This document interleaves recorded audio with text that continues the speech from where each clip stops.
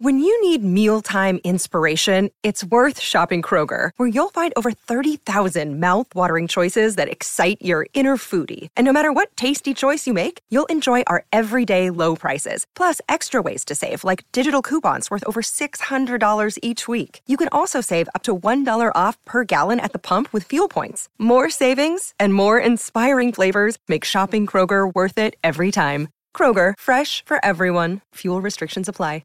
This episode is sponsored by Dashlane. Never forget another password on your computer or iPhone with Dashlane. Get it for free at dashlane.com/Gilbert. That name sounds familiar.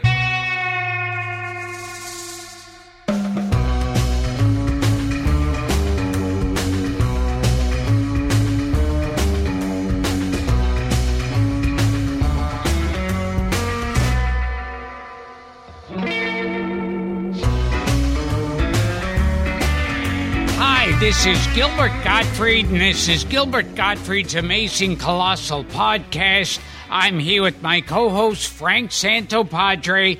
We're here at the Chiller Theater Expo, and our guest this week is a musician, songwriter, actor, producer, novelist, and businessman who also happens to be a member of the legendary and iconic rock band known as the Monkees.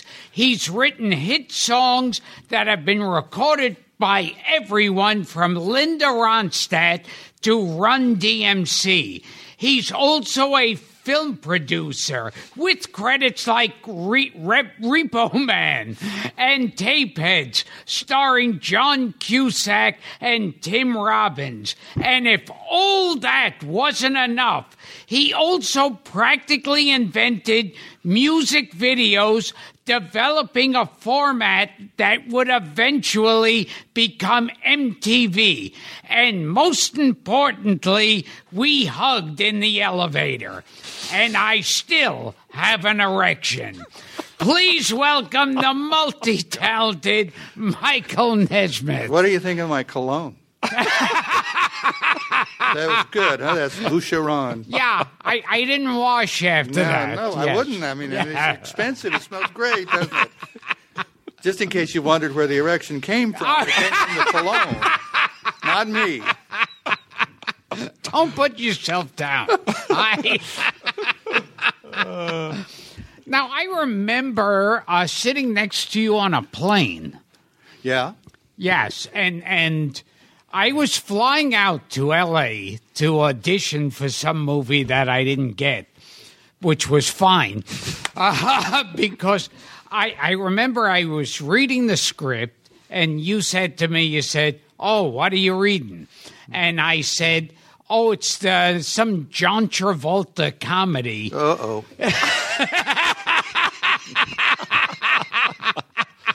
Called The Experts. And, I remember that. Yes. That's where he met his wife on that film. Yes. Yeah.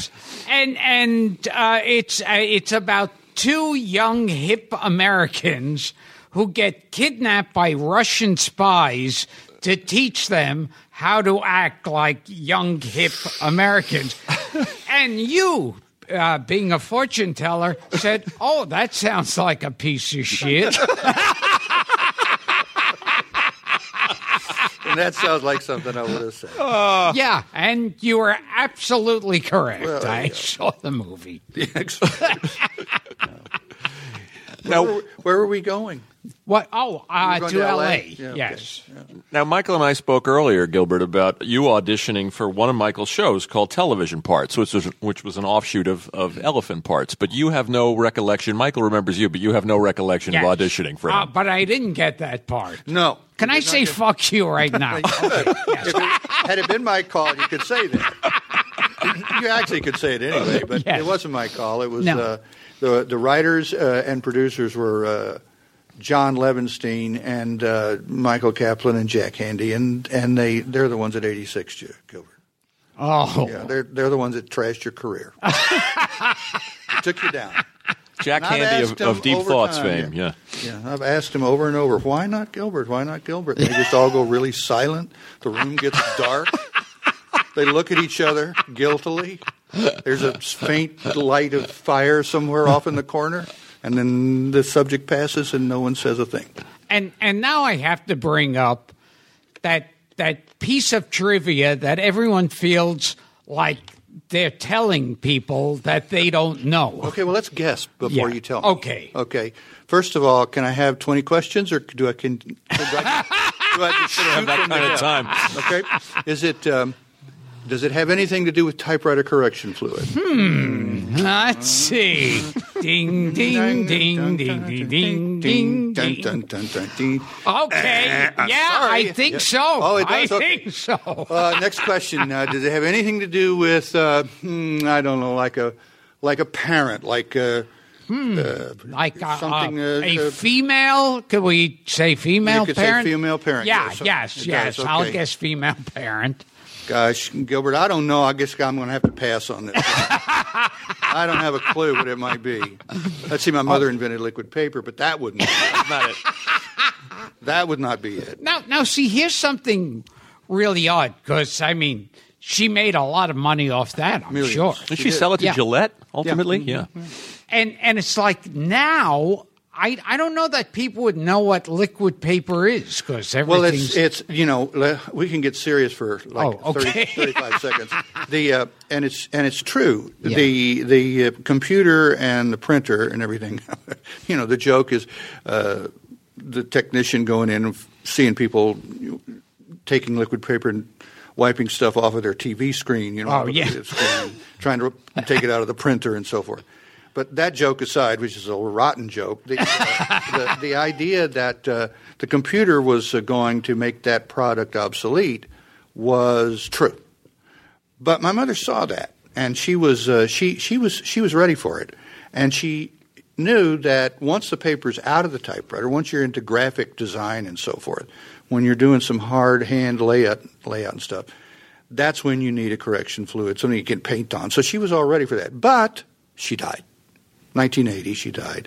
And she was on her way to wherever the next plane of existence is, and so far she has not written. But the idea that she had would have perpetuated itself, but the idea that had made her a millionaire sort of came to a stop in the early 80s, something like that. Maybe the 90s. And it still sells a little bit, you know what I'm saying? It's not like it's gone, but it's not. At one point, she had 95% of the correction fluid market in America. Wow. Yeah. She basically invented that business. She was a terrific, interesting woman. Loved her so much. And she was a secretary. That's how she came up with the idea. More or less, she was actually using it. Yeah. She was a part-time secretary. Mm-hmm. What she really was an artist and a graphics designer. I see. And that was where her heart was. And that's who she was as a person, as a human being. And in graphics design, during those days, you laid out stuff. You cut it with a razor blade, and you taped it onto a board, and you sent the text to the printer to get back to typeset and so forth. It was a very arduous and long and involved process. And when you laid up the board in order to take it in and have it photographed to make it into something you could print, you had to use something to make the seams and the cuts and everything else disappear, and typically that was paint. Well, when the electric typewriter came along, she was working as an office secretary, but she was doing those big, how your hands go up and down and go bang, bang, bang, bang, bang, bang on the typewriter, and then suddenly the electric typewriter comes down, your hands go flat on the keyboards, and you type like we do now, which is blah, blah, blah, blah, blah, blah, blah, blah, blah. Well, transitioning from that, she made all kinds of mistakes. And the problem was that unlike the big bang, bang, bang typewriters, you couldn't erase them. You couldn't rub it off of the paper because it was carbon paper ribbon. So she thought, well, I'm painting it out as a graphics designer. This is graphics design. I'll just paint it out on the paper. So she came up with it. She worked on the formula. She did the chemical stuff of it. And then she had what was basically the genius idea. She thought, okay, I'm the secretary in the office environment. And at that time, secretaries were like 97% of that workforce were women. Female. And I control the dollar buy. I can go down to the office supply store. I can buy something for $1. My boss doesn't say anything to me about it. I can buy an eraser. I can buy a wax pencil, whatever I need to buy for my work. So, and I don't have to go through purchasing. And I don't have to go through anything like that. So if I make a bottle of paint that sells for like $1, I can make that paint really inexpensively. I'll come up with the chemical formula that makes it dry fast, sink into the paper, and so forth. And I'll sell it, and I'll put it in a fingernail polish bottle, and I'll sell it to the woman and sell it like an office cosmetic. Now, we, as men, don't immediately understand this. But if you look around just for a moment, you'll see people who do immediately understand it. And so it's like, yes, she marketed it as a feminine thing that had its femininity about it, that would fit in a desk drawer where somebody kept anything else that they had to use like those. And where did she decide to advertise it? Well, she took the bus to work every day. So she took signs up on the bus. And as it worked out later in the subway. And it was that appeal to the woman and to the women instincts. And she was a lovely woman herself. I mean, physically lovely, but also a lovely thinker. And she, they just flocked to it. And they supported her. So her first thing she did was go out and hire a bunch of men to run the company. Well, no, I'm being funny. She didn't actually do that first. Her first employees were women, and she had a real love for that. Her corporate secretary was a woman, and her assistants were all women. But when she was it was hard to find people who could do jobs like distribution and so forth at that time. It just wasn't a big workforce of women. And so she did end up with a staff of high-powered execs. And with her, she turned it into an international multi-million-dollar corporation with plants in Brussels, Toronto, Sydney, and Dallas. It's very impressive. Very from impressive. A small, simple idea. And you see how the idea worked. It was just two independent ideas that she connected the dots. She was a real inspiration to me too. And I understand you were in a band once. No, nobody ever asked about that. Well, Gilbert and I That's the first I've actually heard of it. Okay, so is this band? Oh no. Would this band have been named after an animal? Let me see, like say a primate, or maybe an insect. Not an insect. Not an insect. No, so that wouldn't have been a really famous English band. Like would this be a hairy animal? Oh, a hairy animal. Yeah. Okay, so like that eliminates hippos. So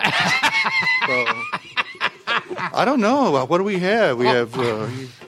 Okay, so you were in the Monkees. Okay, so I was. All right, See, you caught I me. guessed that one. And now we were talking about how you actually got that part. How did? You were the only one of the four guys to see the actual ad in Variety. Isn't that true? I was? Yeah, that's what Mickey told us. I may have seen it, brought it to you? Yeah, somebody brought it to me. Well, Yeah. that's a distinction I make. There was a guy working at the publishing company I was working at as a singer-songwriter, and a member of a band there, named Barry Friedman. His name was the Reverend Fraser Mohawk in the acid world, and he came in and he said, "Hey man, you should go down for this. This looks cool. Show up. They're having open auditions." So yeah, that was the ad that I saw. The one that asked for Ben Franks types. Yeah, you know what that means? Yeah, because I lived in L.A. And I remember Ben Franks. Does anybody listening to this show listen to Ben Franks? Oh, that's that diner. Yeah, was it? Well, it was in those days. It was a hangout for what did you say? Guys with granny glasses. Yeah, guys with granny glasses after 4 a.m. Right. Between 4 yes. a.m. and 2 a.m. Right. Yeah, right. The ad, if I had the ad right, it was insane young men with Ben Franks types, something of that. Yeah. I've forgotten. Yeah. Now, do you remember what you did for the audition? Well, it's on film, yeah, unfortunately. Oh, you can see it. You can see it on YouTube. Yeah. Did you bring your laundry? That's something that I read, that you had that can't be true. If I did, I don't. Lore builds up around these things, and it hangs on to them like bugs on a windshield. Can you just tell them you did bring your laundry? It makes it a funnier story. Okay, I brought my laundry. And that's what I heard. Yeah, and in the laundry was things that I can't remember. Well, we should say that you can see the audition on YouTube. I did, and it's bizarre. Yeah, you're going through dresser drawers at one point, and you're just you're riffing. Yeah. And I think they said to you at that point that they liked the hat. Yep. Yeah. I was wearing a wool hat that had to do with riding a motorcycle around, keep the hair out of my eyes.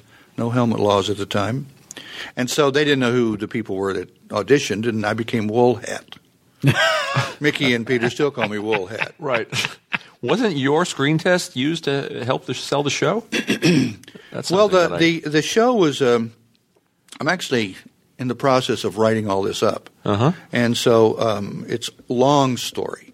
But the kind of short story of it is the show was conceived by a couple of guys out of New York, Bert Schneider and Bob Rafelson. And they hired a team of really great screenwriters, Larry Tucker and Paul Mazursky, to write up the pilot for them. And the instruction was make it kind of like Hard Day's Night meets the Marx Brothers. And so that was the basis. That was the script that existed when I came in there. Then Bert and Bob tweaked it a little bit to get music in there, and there was a lot of other kinds of things that were going on. But the bottom line was that when we did the pilot, which we shot down in San Diego, and brought it up, they edited it all together, and they sent it to New York. It was rejected. Mm-hmm. The network said nope, and Columbia Screen Gems, which is the mother company, said nope. And it was harsh because Bert Schneider's father owned mostly Columbia. He was a very, he was high up. He was in the inner circles, a prince of the court. And so they came back and they said, well, we're dead in the water, no show, no series, go home. Now, whoever you happen to talk to at this point about what happened at this point takes credit for putting the screen tests on the front of the show. Because they all say, I came up with the idea for putting the screen tests on the front of the show, and that's when the show sold. I see. So it's one of the 1,000 fathers of victory, and it's it is not my screen test that made the show sell, although that's what happened. That was a sequence of events. What happened was this: the screenplay, instead of it being ironic and funny, it became sardonic and angry. It mocked, and so the four main characters were assholes. They were just jerks. Nobody liked them. Nobody wanted to be around them or anything. They were written into the screenplay so that they were in everybody's face and everybody's hair, and it was just a very unpleasant kind of thing, and it never got funny. When they put Davy's interview, and I stopped trying to think if Mickey and Peters was on there. I don't think so. And they put my screen test on it. That changed, and they put it right at the very first, and said, and those are Meet the Monkeys, and you'll never know where they show up next. And now then it became madcap and kind of easygoing. And so when we were making fun of something or poking fun at it, it was gentle, and it was not angry. It was just kids fooling around and having fun. And it was an out-of-work rock band, nice conceit, trying to make a living in a world of high-power rock and roll that was starting to make a giant name for itself. Another very nice conceit. So the kids were not stars. The kids were not being made by the movie machine. The kids were just kids. And they had this quality about them that had been introduced in the real documentary footage of what is essentially a screen test. But the way you phrased the question was, did your screen test when you put it in the front make the thing? It's not. It's a little more convoluted than that. It's more convoluted, sure. More complex, and it's more subtle than that. I mean, there wasn't, as far as I could tell, going back over it, there was nobody pulled a trigger. Everybody just got that telephone, made it stop ringing. And he's ad-libbing. Yes. Well, even the origin of the show. I mean, Mickey told us that Rafelson, who was a roadie, was working on an idea about a band even before Hard Day's Night. The common knowledge about it is that it was Hard Day's Night that inspired it. There's so many different versions of the of where the show came from, where the idea came from. Yeah. Well, it didn't come from me. Right. I had no idea. I showed up. I was an actor looking for work, a songwriter looking for work, and they said, "You got the job," and I said, "Hallelujah." So that was fine. That's as far as I know. Well, you were already working in L.A. You were in the Troubadour. You were hosting Hootenannies. I was doing the Troupe. I was doing hosting the Hoots at the Troupe. You were a hoot master. Do I have that correct? You do. Yeah. And I enjoyed doing that. And I thought I'd been hired to be in a band, but when I found out that I was hired to play a part of a band member, that was a kind of a curveball, but I was on for it. I mean, it sounded like, it'd be a good time. And I don't have a sense of the genesis of the idea at all. Uh-huh. Like I say, at the time when it took off and it became this big hit in the first year, it never became a big hit, but when it got highly visible, I was not sure how that had happened. I couldn't trace anything to a big red button. I didn't see, didn't know what the magic was, and frankly still don't. I mean, it just missed me. There was no noticeable tipping point for you. No, where it just not for me. No. And by that time, I was up to my eyeballs in Dylanisms and folk songs and so forth, and crazy for the Beatles and so forth. Right. I didn't understand that genre of music or whatever they were planning to do. But I don't think anybody made it up before Hard Day's Night or the Beatles or any of that stuff. But I don't know. That's the real answer. I don't know. And the Monkees actually became friends with the Beatles. Yeah, later on, we all did. I mean, the minute I got any money, I got on an airplane and took Phyllis, my wife, and said, let's go to England and see what is going on over there. I went over there basically because it was the capital of the world. I mean, London in the 60s was like Paris in the 20s, and everything was coming out of there. There was new design, there was new art, there was new fashion, there was new architecture, there was new music, there was new literature. I mean, it was just an amazing place, and so I thought, well, I got to go there. And if, by the way, I get a chance to meet any of the Beatles, good on me. So when I got over there, I reached out and was able to get over to hang out a little bit with John, and we became friendly, and but it was a remarkable time. I haven't seen anything like it since then. I mean, maybe the internet in '84 in Silicon Valley now, the Northwest Intellectual Corridor. That's a whole thing. I mean, you say intellectual corridor, Northwest. No, wait a minute. That's the wrong coast. No, not anymore, kids. It's Silicon Valley. That's where it is. Silicon Valley, in distinction to London in the 60s, doesn't have an art culture right now. It's artless. It's a tool kits that they're building up there. London in the 60s, on the other hand, was about love is all you need. It was about these extraordinary ideas manifesting in sculpture and architecture and so forth. And I sort of became friends with the Beatles, but Lennon was politically different than I was. I'm a liberal in politically to state it. I'm a liberal socially and emotionally and so forth, meaning that I'm for enough regulations so that nobody starves. Lennon was a radical. He was a revolutionary in his own way. He was a remarkable thinker, and I loved the guy. I mean, he was just a terrific person, and I loved hanging out with him. But he was for him, love was a politics, and it was a power. It was a force in the political system, a force in community, a force in government, and that you had to practice it along those lines. I tended away from that. I tended to think more spiritually about those things, and so we didn't connect on that level. Although we did become friends. I mean, I liked him quite a bit, and I guess he me, because we always checked in with each other when he was around. I'd call up and say, "You here?" And he'd say, "Yeah, come stay." that was one of the great things he taught me was the English habit of saying, come over and stay for the weekend. I'm like, really? Okay, I'll be right there. Yeah. And he got the joke of what the monkeys were. I mean, Mickey was telling us that he knew it was recognized it as a Marx Brothers thing. Well, he may have. Mick, I know. Yeah. I know Mick thinks this, and I think he may have. I don't know. He never said it to me. Didn't they throw a party for you guys though in England, in London? The Beatles? Do I have bad information? No, I think. Well, the big party that we had, it's when we went over there as a band to play. They were doing a day in the life.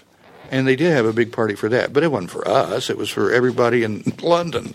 Well, I mean, there's thousands of people there. Say it was for you. Okay. And that you brought your laundry to the party. Okay. See, it makes it a much better story. Okay, so hold on a minute. Yeah, there were holes in my research. Party for me. Yeah, no, they threw a party. Actually, it was for me personally, and they asked if I would bring my laundry.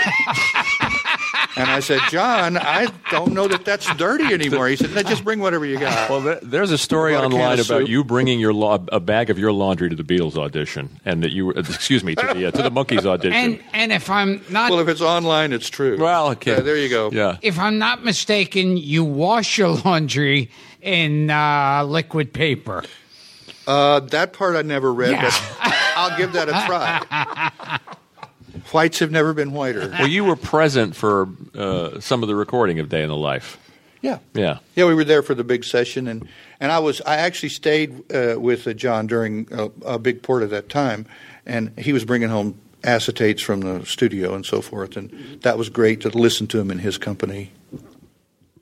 But, you know, the Beatles, see, here's what people don't understand when I talk to them about London in the 60s. There was out in the world, and specifically in America, were the winds of a hurricane. And they were force 5, force 6. They were mega force winds that were happening from the center of the hurricane, which was London. So you come out of the hurricane and you move to London, and it's dead still. It's calm. And so what happens is not, oh, boy, this is going to be so great. We're going to be clubbing. We're going to be dancing. We're going to be saying things that are so witty and funny they will live forever, and it'll be just the best time. None of that happened. It was like, yeah, come, we'll have dinner.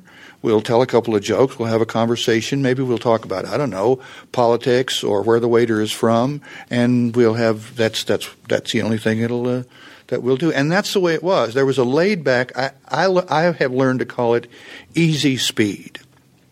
And I learned it from racing. It's these guys that go monumentally, colossally fast, but they look like they're doing nothing. You know, you've seen great stand-up like that. You've seen great acting like that. You've seen great art like that. It's like, how the fuck are they doing this? And because it looks so natural and so easy. That's what was going on in the center.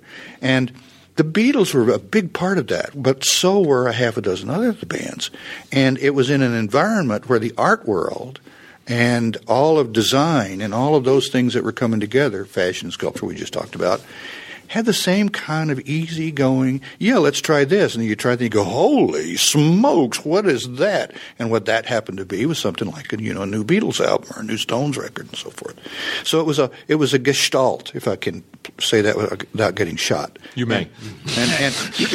And it was a zeitgeist. I know what it means. Yeah, it was a zeitgeist. It's a Yiddish word. Yeah, it's a food. Yeah. It's a dish. It's a Yiddish dish. It's a Yiddish holiday. I have to leave early today. It's Gestalt. What are you getting for Gestalt this year? I'm getting a watch. They have to tell you, in Gestalt. They have to tell you what you're getting. You just ask them. You make them. It's a little like Gestalt. You have to tell me. Yeah. It's a little like colossal, Gil. Yes. Now, I heard that at one point with the Monkees, I think Davy Jones said it, that he found out that his manager was also like one of the producers of the show. And he thought that's a good time to get rid of this manager. Well, the four of us never became more than professionally close. Yeah. I mean, I didn't know what was going on in David's affairs, nor he in mine, and so we just stayed clear of that for the most part. So, yes, that's all true. The manager became producer, and Davey really said that, and I don't have any idea what I'm talking about. What were the days like, Mike? I mean, you get the part, you pass the audition, your life changes. You guys are shooting 12 hours a day. I mean, it was an insane time. Yeah. Even though you don't kind of remember that moment where everything exploded. Well, you had acting in your past. You had acted in high school, so you just saw it as an acting role, more or less. Yeah. I mean, I was so naive that I did not know most of the time what was going on. Not naive as ignorant, other than just being unaware can be ignorant. So I didn't know how the show was put together. I didn't know how it was written. I didn't know where it came from. I didn't know what the point was. I didn't know how a TV show was produced. None of those things. I had shown up to sing songs and write and maybe do something. Well, Schneider was very, he was approbative and caring, and he helped me along, but he was clear. No, you don't need to do that. That's all departmentalized. We have writers for the show. And so I'll go to the writers' meeting. Well, I went to the writers' meeting one time and wrote, I don't belong here. These guys are heavyweights. Mm-hmm. They walk, it's like going out to play golf with somebody, and the first guy up hits a 425-yard drive. You just put the club back in your bag and go back and drink at the clubhouse. You don't play with that guy. And the same thing happened in the writers' room. These guys were going pow, pow, pow, pow, pow, like that. And then the same thing started happening in the music side of it. Oh, well, Tommy and Bobby are going to do this, and there's a Kirshner out of the Brill building, and these are all pros. These guys can really play, and they can really – you don't need to do a thing. Boyce and Hart. Yeah, Boyce and Hart and those guys. Right. And so I was, I'll go to the sessions. I'll see what's going on. As you go, oh, wait, these guys really can play. I think, no, I'll just set this one out, and you move to the back. And by the time I'd taken my taste of all of that stuff, I got to a point where I was, I should not be doing a whole lot other than just acting and what they asked me to do. So I settled into that role. And who were some of the writers who wrote the Monkey songs? I don't remember any of them, and except for Larry Tucker and Paul Mazursky. And of course, Paul distinguished himself as a director and a writer in his later career. But and if I started telling you the people that I do remember, they would be people that never, as far as I know, never went on to do anything. Was Dee Caruso a writer on the Monkey He was. Show? There's a name. Yeah. Wrote a lot for Get Smart. Yeah. Funny writer. Yeah. Well, see, you know more than I. Well, I just comedy writer nerd. Yeah. And tell us about the film Head. Yeah. Okay. It's a conversation stopper. Oh, yeah. That'll suck the air out of the room.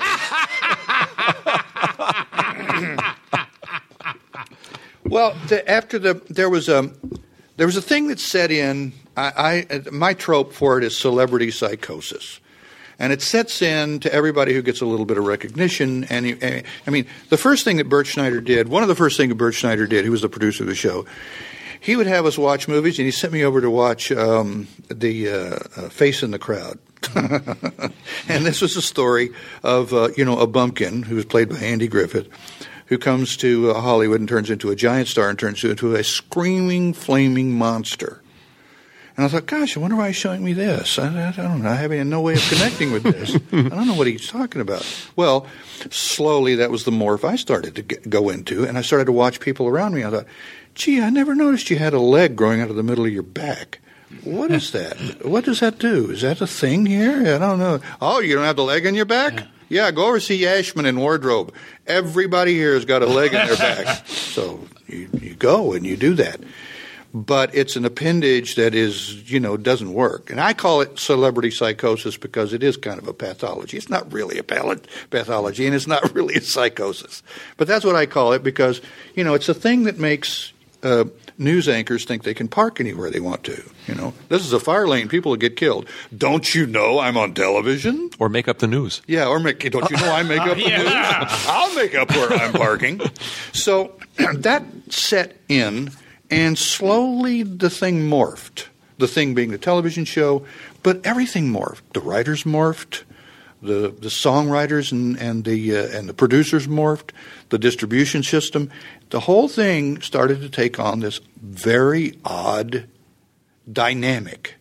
And I couldn't put my finger on it then. I can now, and I can talk about it, and I'm writing about it. But the bottom line was that as this started to happen, there was this weird thing.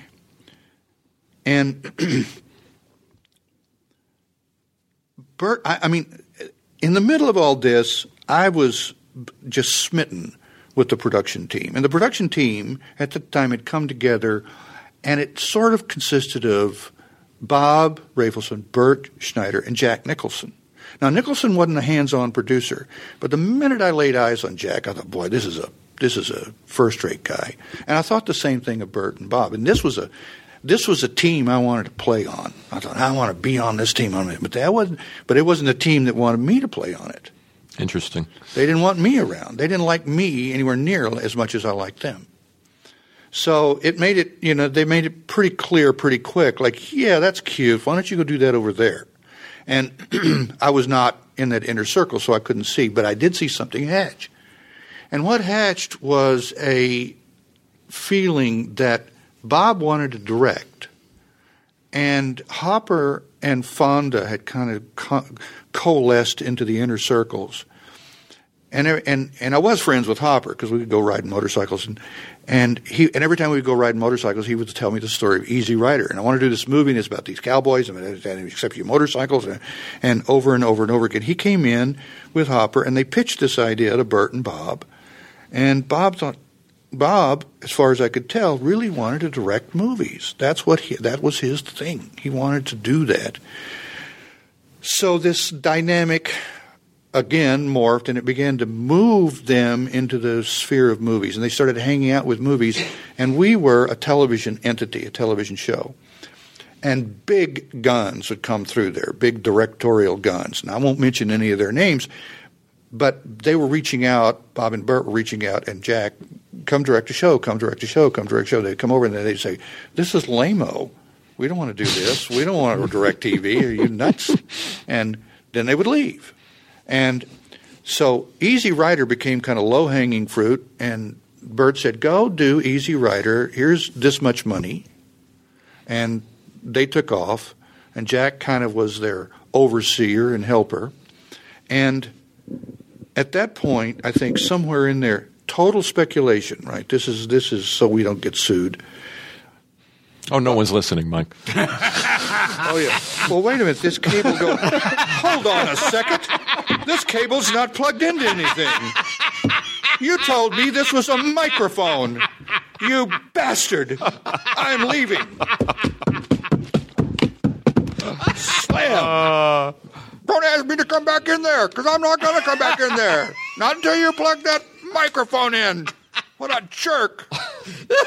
Okay, I'll come back. Okay, I'm back. Buddy. I don't want to stop your story, by the way, but Mickey told us that Jerry Lewis came through. He was one of the guys that came in that was toying with the idea of directing a couple of Monkey episodes. And he didn't get it. He split. Mickey would know better than okay. Okay. No, I don't know. But the directors that they were bringing through were deciding this wasn't for them. Pretty much. They weren't. But here's the point. I think that they needed to shed the monkeys. I think they needed to get rid of the whole thing. So they decided that we will come up with a way to assist the monkey's suicide, and we will put together enough that it will basically we can kill this thing. And we'll just throw it off a bridge. Literally and figuratively and cinematically. Yeah. So they Jack called up and Bert, I think, and said, "We're all going to go up to Ojai. We want to just talk into a microphone, smoke a bunch of dope, take a bunch of acid, tell some jokes, and see if we can come up with an idea for a Monkees movie, because we want to make a Monkees movie. So I thought, well, that sounds like a good time. We'll go up and do that. When we got up there, it wasn't – there was no focus as a writing meeting or anything like that. It wasn't – and they weren't after a movie.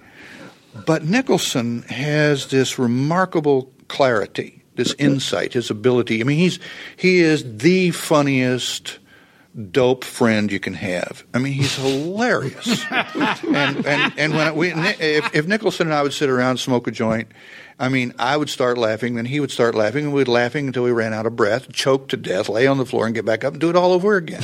And so, with that as a driver, Jack and I bonded in a way that was And he took those tapes that we did, and I started to watch as he put together the script, and Jack put together the script. Now, here's a classic Jack dope moment, I think. So as drug riffs go, all right. So he gets back and he starts sweeping the pile together of the tapes that he's got. And he's coming up with various things, and he's talking, and Rafelson is writing it with him, and they are a writing team. And Rafelson's kind of taken the lead. Now, Rafelson's no fool. Rafelson's a very, very artistic and interesting man, just like Jack is. And Jack and he are talking about this thing, and Jack and Bob actually tells this story, and he tells it great. I don't know where I think I saw. I think this story's on film somewhere. And he says,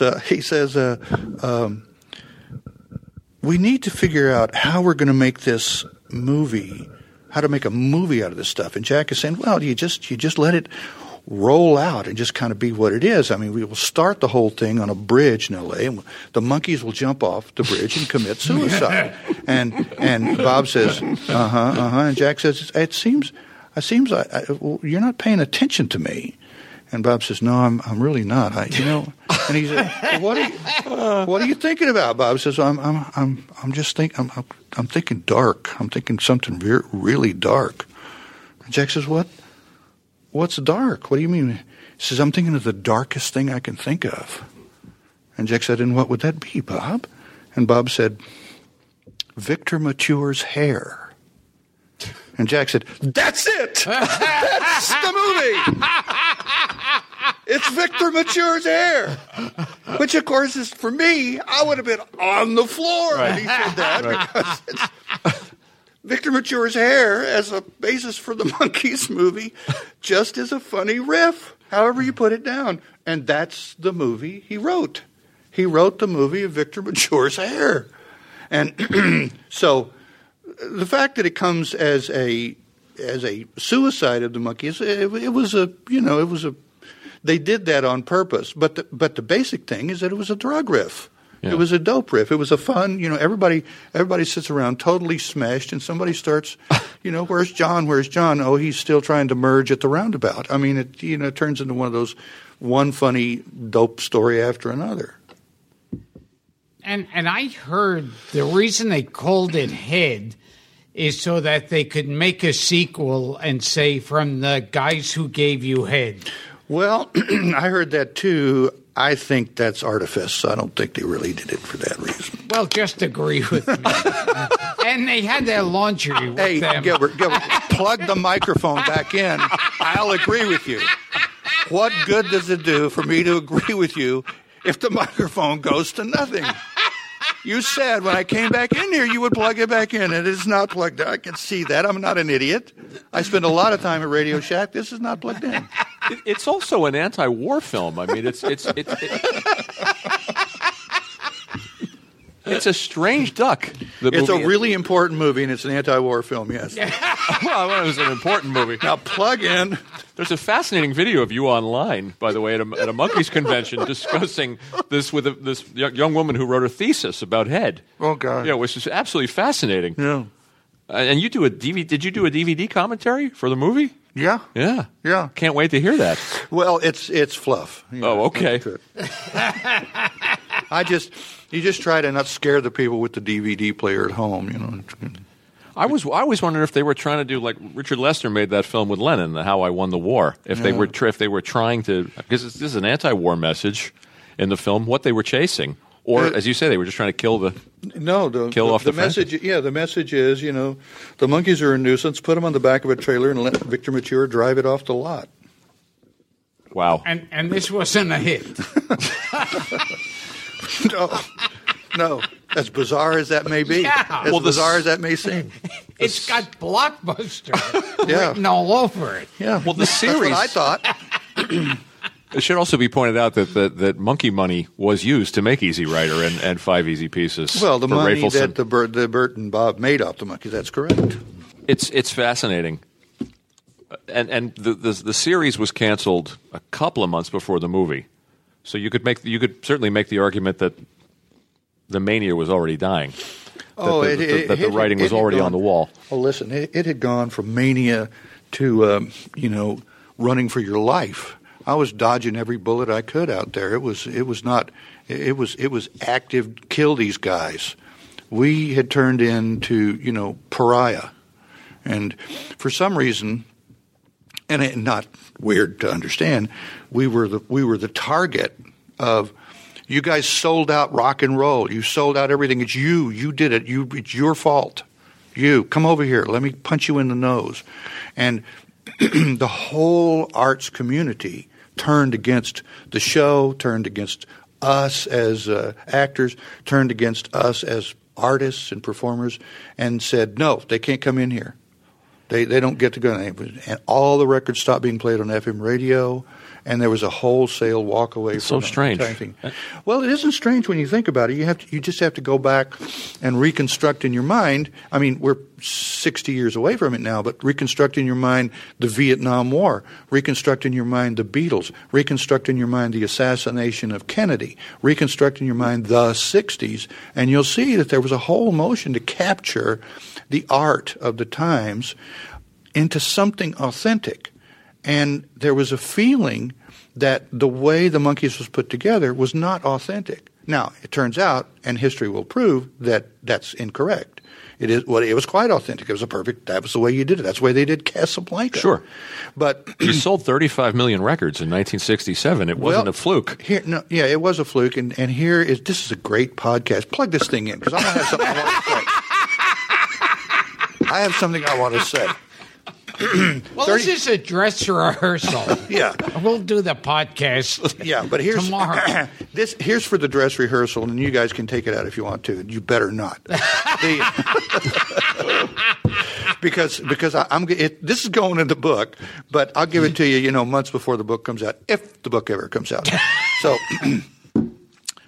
35 million records is complete fabrication. Really? It's totally bogus. It is a Class A mendacity. It's a lie. It's not true. We never sold 35 million records. And the reason I know this as such an absolute fact is because I made it up. And I told it to a guy in Australia as the truth. And it's complete fiction. What about this idea that you outsold the Beatles and the Stones combined in 67? Absolutely falsely. Really? Absolute falsehood. And what happened was this. I thought, how do we get our arms around this authenticity thing here? What are we doing genuine, schmenuine? I mean, I don't know where this goes. I can't, as an artist, this is a really important thing for me. I have to do. So I'm done with the Monkees. I'm in Australia doing rock and country rock and the stuff that I want to do. And I'm watching the news, and I'm thinking, there's something wrong with the news. There's something wrong with people on the news. I'm not getting the truth here. This is weird. And I have an interview. I'm on the roof of a hotel, one of those pools on the roof of a hotel with this stringer from the local newspaper, which is just local in like Sydney or Melbourne. It's a big gun. And he comes and he says, well, and he's obviously got the press report, and he's already got the press release. What he wants to do is he wants to write the press release and go home. Let me just put the press release in the paper. This is fine with us. I just need the 1,200 words, and it's so really nice to meet you. Take a couple of pictures. I'm out of here. I said, hang on a minute. And I said, I want to talk to you a little bit about press, and I want to talk to you a little about journalism. I want to talk to you a little bit about where you get your facts from, and how are you coming up with stuff if you're just printing press releases and stuff.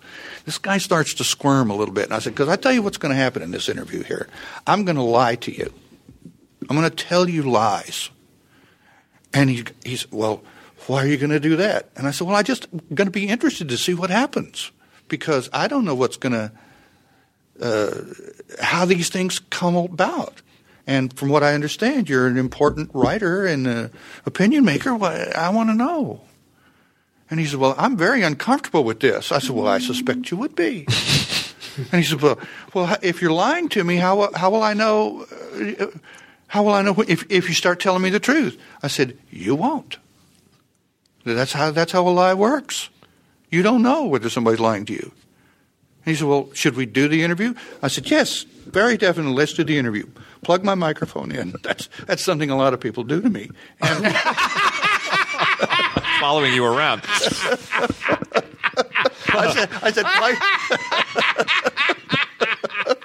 I said, plug my microphone in. I want to tell you. He said, well, is it true that you read an ad for the paper? I said, yeah. He said, okay. And he gets more and more nervous because I'm just answering just complete blank, flat. No, I have no tell because I don't play poker. So you guys have you've been very successful recording, haven't you? And I said, yes, we really have. It's been very successful. Your last record was gold. I said, oh yeah, it was more than gold. I said, they can't even really keep count because high that it goes is gold. He said, well, gold is that's like 500,000. I mean, that. I said, well, but you see, what you don't understand is there's a worldwide count. The last two records that we sold 35 million records.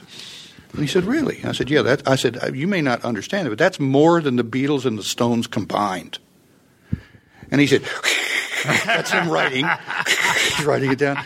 Really? And I said, yeah, more than the Beatles. And I said, of course, nobody knows it because it's, people are stealing from us all the time and everything. But it's huge. It's so much bigger than anybody knows. So next day, the thing goes in the paper. I read the paper. It says, and they've sold 35 million records. I went, yikes, look at this. He printed it. The guy printed it. I can't believe this. He printed it, but I don't say a word. So this is years past. And now suddenly, and 35 million records. I went, hold on, where was that? That's in the New York Times. Get out of here. That's in the New York Times. Incredible. This has become a meme before there are no memes. We're still in print. We hadn't, and then the next thing you know, it's on the air. And if you Google it today, Google the sacred, sanctified search engine, guess what you'll read? We sold 35 million records, more than the Beatles and the Stones combined. It's also, I made it up. That's hilarious. And my mic was plugged in. You have not stopped me, Gottfried. You have not stopped me. Try it.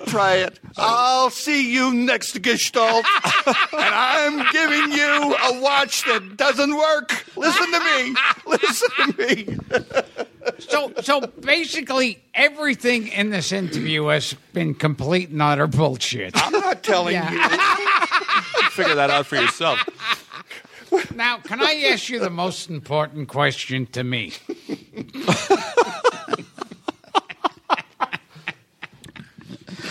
Do you remember working with Lon Chaney Jr.? Well, I remember him, yeah. Yeah, tell us about Lon Chaney Jr. Tell me. Frank doesn't care. Oh, but I do. I grew up on all his movies. I love. Well, I knew him when he was in his later days. I have nothing to report there. I can make some stuff up, as you know. Please. What you told the reporter in Australia. Why stop now? Well, first of all, he was extraordinary. The man was over 7 feet tall. People don't know that. He was maybe 7'1", 7'2". I mean, it was Kareem. The guy was giant. And a spectacular ballet dancer, I've heard. I had no idea. Yeah. I didn't know that. But I did wonder about the shoes. So that was weird.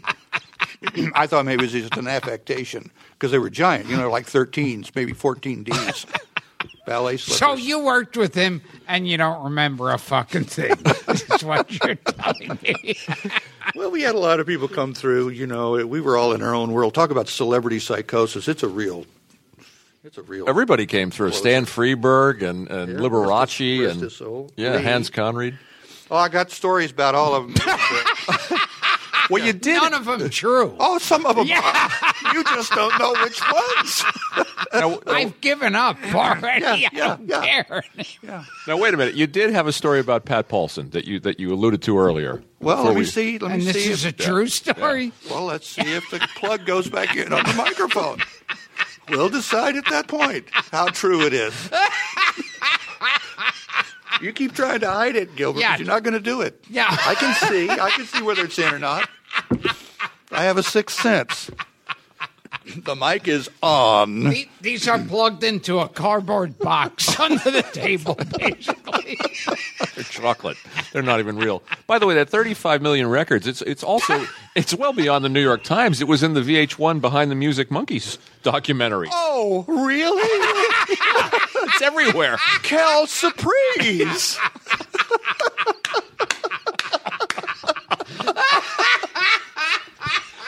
And you made it up.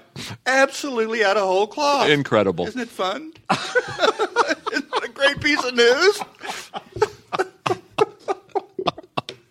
Now, I heard, but which is probably bullshit too, as everything has been. And some is real, some is not. And of course, you don't have to answer honestly. Right. I'll say.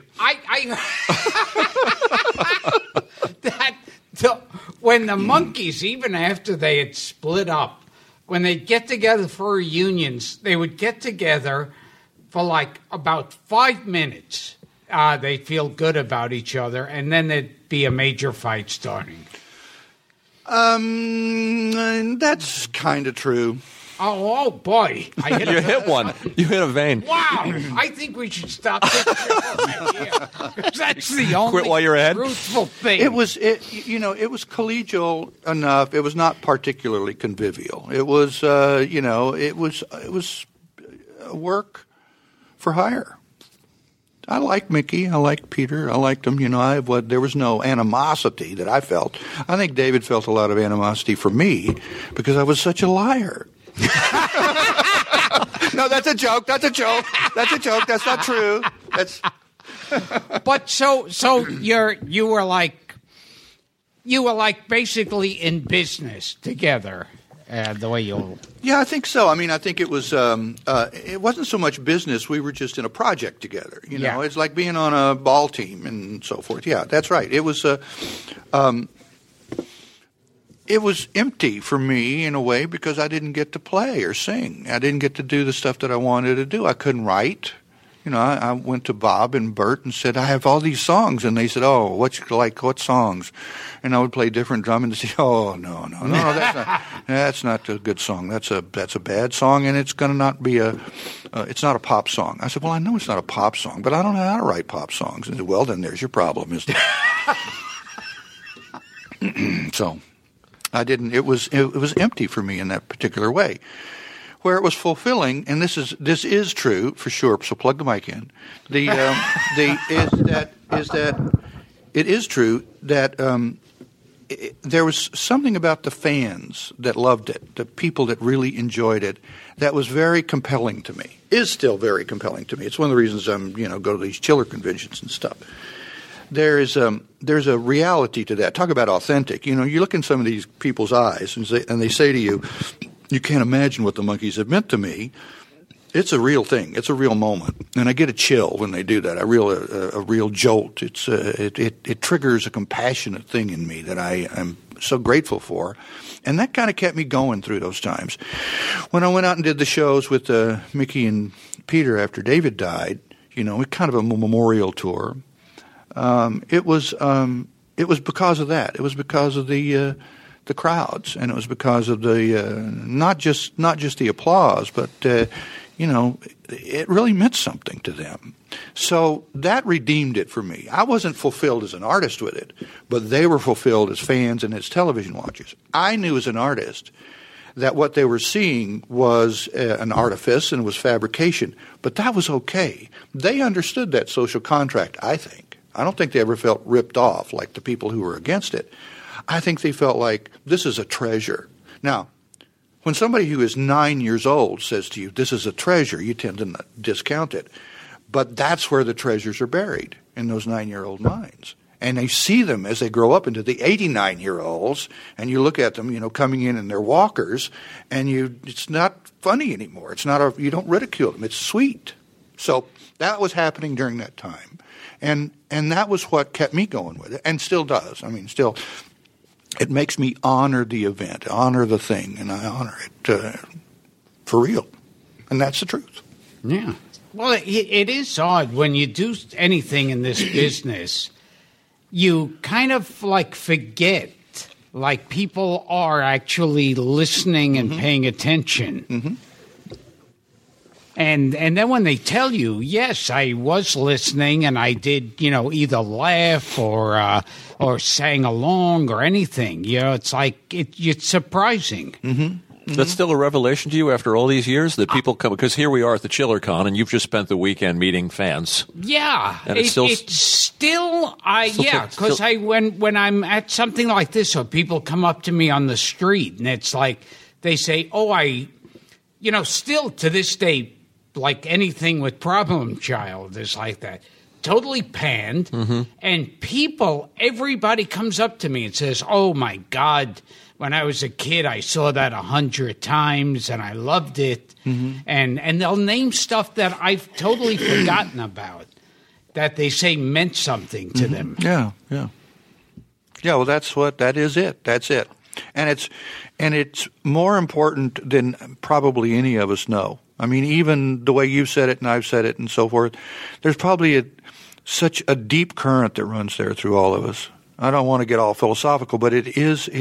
I have kids, I raise kids, and anybody who has kids and watches them like my kids did, they listen to West Side Story 55,000 times. That's greater than the Beatles and the Stones combined. They listen to West Side Story 55,000 times. Okay, well, it wasn't 55,000, but it was a lot, and they loved it. And that's the point. See, this is why we're not recording. Mike, before we wind down, let's talk a little bit about your other career. I gave up on the interview. You gave up? At the beginning. Want to talk about yourself for a while? Problem Child? Yeah. So I remember John Ritter coming into my dressing room. Hey, can I say something just to show off? It's your show. Yes, I'm going to show off now. Facing the Crowd was directed by Elia Kazan. That's right. And it also starred Lee Remick, Walter Matthau, and Tony Franciosa. That's right. Okay, who played the press agent that said, I've always hated you? Don't you know that? Oh, gosh. Peter Lorre. That's right. That's absolutely right. And if you don't believe that, then it was Karloff. Because I remember Tony Franciosa. Yeah, I remember him in that. Yeah, saying to he makes a pass at or sleeping with Andy Griffith's girlfriend, and he gets mad at him, and he says, that they're stuck together, and Tony Franciosa says to Andy Griffith, "You're in bed with me, lonesome, in bed."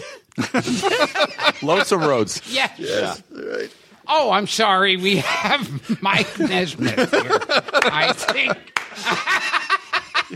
I was going to ask Mike about his inventing music videos. Listen, but neither Gilbert nor I are going to let you get back on the internet. All right, then. You can try. I'm just going to sit back and be entertained. But it ain't going to happen. We're not going there. We have other fish to fry now. I heard with the first video you made, it made $27 trillion. Is that... And a world war, was started over. It's as true as anything you'll ever hear.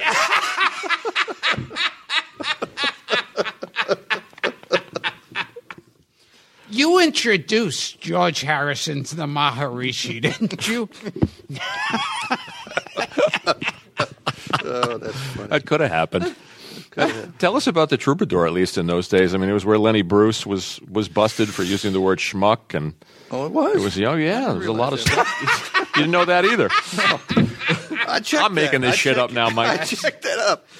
Oh, it was fun. I mean, it was at the end of the folk era, because the folk era had been shot in the head by the Beatles, and it was the whole rock and roll electric started that thing. Just started that thing, and the Troubadour was a casualty. But to its own good offices, it changed with the times, and there were some great players in there, where I met a lot of really cool rock and roll guys, and that's where I first saw Linda play, and first saw McGuinn play. Roger came in. He was Jim McGuinn then. Roger McGuinn of the Byrds. Yeah, just for our that's listeners. right. For anybody under 50, right? He came in one night.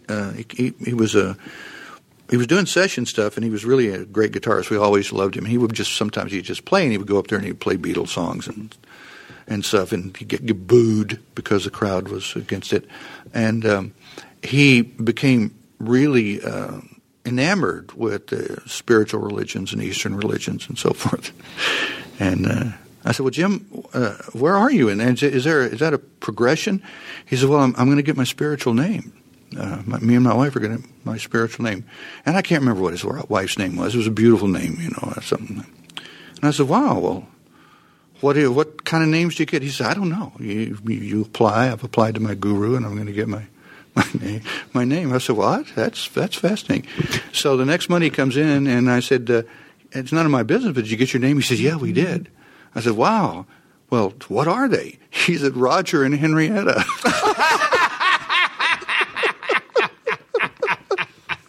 That's great. I said, "Really? Jim, you're changing your name to Roger?" He said, "I've changed my name to Roger." What? He's telling me to end the interview. Oh, in the interview. Yes. Got to button it up. Got to put it. Got a button. Oh, over to you, Gilbert. Close us out. Get us out of here. Okay. Hey, one thing. You smiled during the intro. Jeez, there goes the mic. You smiled. It doesn't matter. It doesn't it's not matter. a real mic. You smiled during the intro when Run DMC's cover of Mary Mary was mentioned. How did you feel about that? I loved it. Yeah. I mean, how would you feel about that? That's supreme compliment. I mean, you stay undercover, but anyway, take us home, Gilbert. Now, you used to belong to the Manson family. That's an absolute lie. As was everything on this show. And next week we'll have our guest who is telling the truth, and we will be recording. This was a lot of fun. Thanks for having me. We barely scratched the surface, Mike, but no, we got to a lot of stuff. We did, yeah. Yeah. And we've had a guest today, Mr. Mike Nesmith, who has told us absolute bullshit during this entire interview. I think some of it was true. Yeah. You just don't know which part. So basically, this interview was like, well, some of it might be true. That's it. Some of it's real, some of it's not, just like life. Yeah. So we've been talking to Michael Nesmith, who I think may have been in the Monkees. And his mother invented Coca-Cola, wasn't it?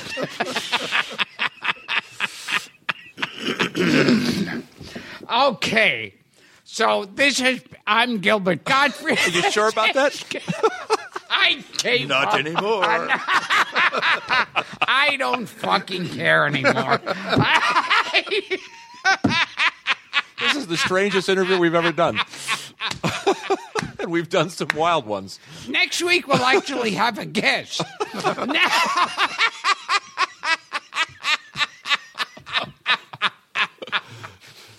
I think I'm Gilbert Gottfried, and I think this has been Gilbert Gottfried's Amazing Colossal Podcast. I think my co-host, Frank Santopadre, and I know my guest today is Mr. Michael Nesmith, who is at least 99% full of shit. But entertaining. Thanks, Mike. Thank you. Thanks for doing it. My pleasure. Fun. Thank you. Where do I plug this thing in?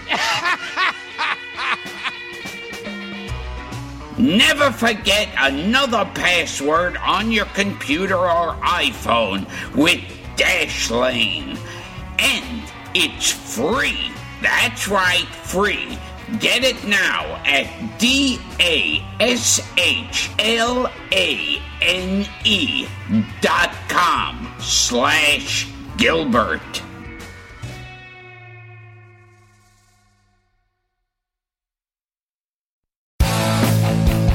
If you like listening to comedy, try watching it on the internet.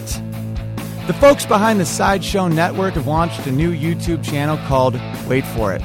It's got interviews with comedians like Reggie Watts, Todd Glass, Liza Schlesinger. I've been friends with her for 10 years. One of the funniest people out there, and I still have a hard time with the last name, Liza. Our very own Owen Benjamin, that's me, takes you on a musical journey down internet rabbit holes and much more. You don't have to wait any longer. Just go to youtube.com/waitforitcomedy. There's no need to wait for it anymore because it's here and it's funny. And I love you. A few days ago, Brooke Tudine posted an inspirational quote on her wall that got 17 likes and 3 comments. Thumbs up, Brooke. Geico also wants to make a comment. In just 15 minutes, you could save hundreds of dollars on your car insurance by switching to Geico. And nothing says inspiration better than saving money. Well, except for those posters that say things like teamwork, excellence, and make it happen. Hashtag keep climbing. Hashtag savings. Geico. 15 minutes could save you 15% or more on car insurance.